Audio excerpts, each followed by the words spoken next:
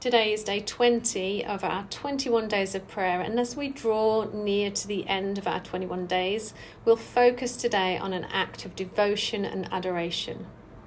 We know of God in a blazing but not consumed bush, who asked of Moses, "Do not come any closer, take off your sandals, for the place where you're standing is holy ground."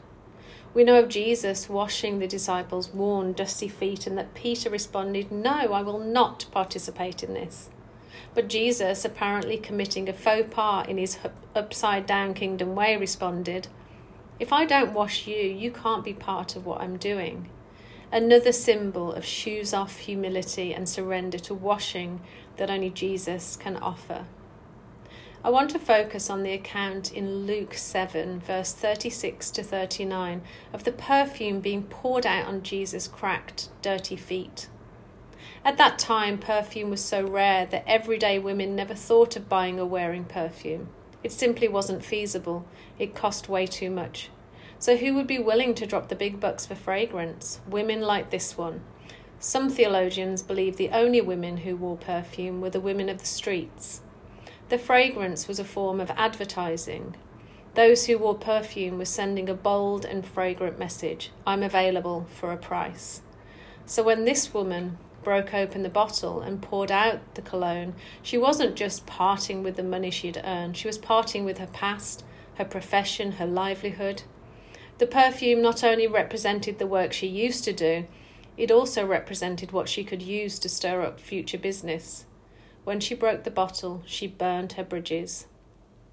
Her act communicated more than any words as she broke the jar and poured it out, released it and surrendered herself. Jesus, here's my life. It's all yours. I'm holding nothing back. She would leave that space, the perfume absorbed into her hands and hair, having broken the religious rules. She walked away a richer person for her act and carrying the fragrance of it. I wonder if his feet carried the fragrance all the way to the cross. As the nails were hammered in, was there a fragrance? There is a fragrance that is promised as we linger in his presence, and this same fragrance spreads as described in 2 Corinthians 2, 14 to 17. In the Messiah in Christ, God leads us from place to place in one perpetual victory parade.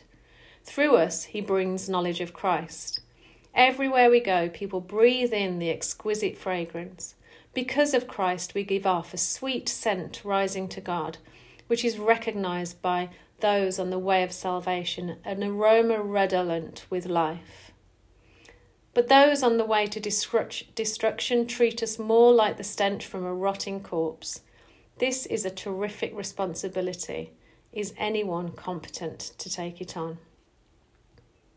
In our reflection today, let's take time to reflect on a poem that I wrote on the feet of the one who touched the earth with destination in mind and purpose in his heart. What resonates with you and your walk? The feet of Jesus. The womb of the chosen mother, trough hay in newborn toes, kicking. Childhood Passover pilgrimage into the cold waters of Jordan, obeying. The pinnacle of the temple, temptation to step, overcoming.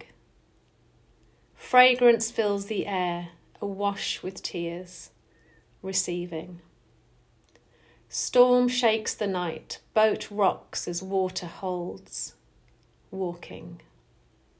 Dove feathers fly as tables overturn, stamping. Fastened by nails to cedar, splintered agony to death, loving.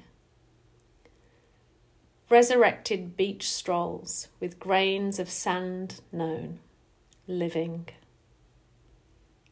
Lord, we want to follow Moses' example of humility and reverence. We want to shake off the dust and dirt and say yes to the holy. We want to pour out our best, and as we surrender, we know that your presence in us promises that where we stand is sacred, holy ground, and when we move, we carry your fragrance. For your glory. Amen. Our prayer focus today is praying for Canada our leaders and government and those in authority. And of course, praying for our 3 prayer points. Thank you for listening and have a lovely day.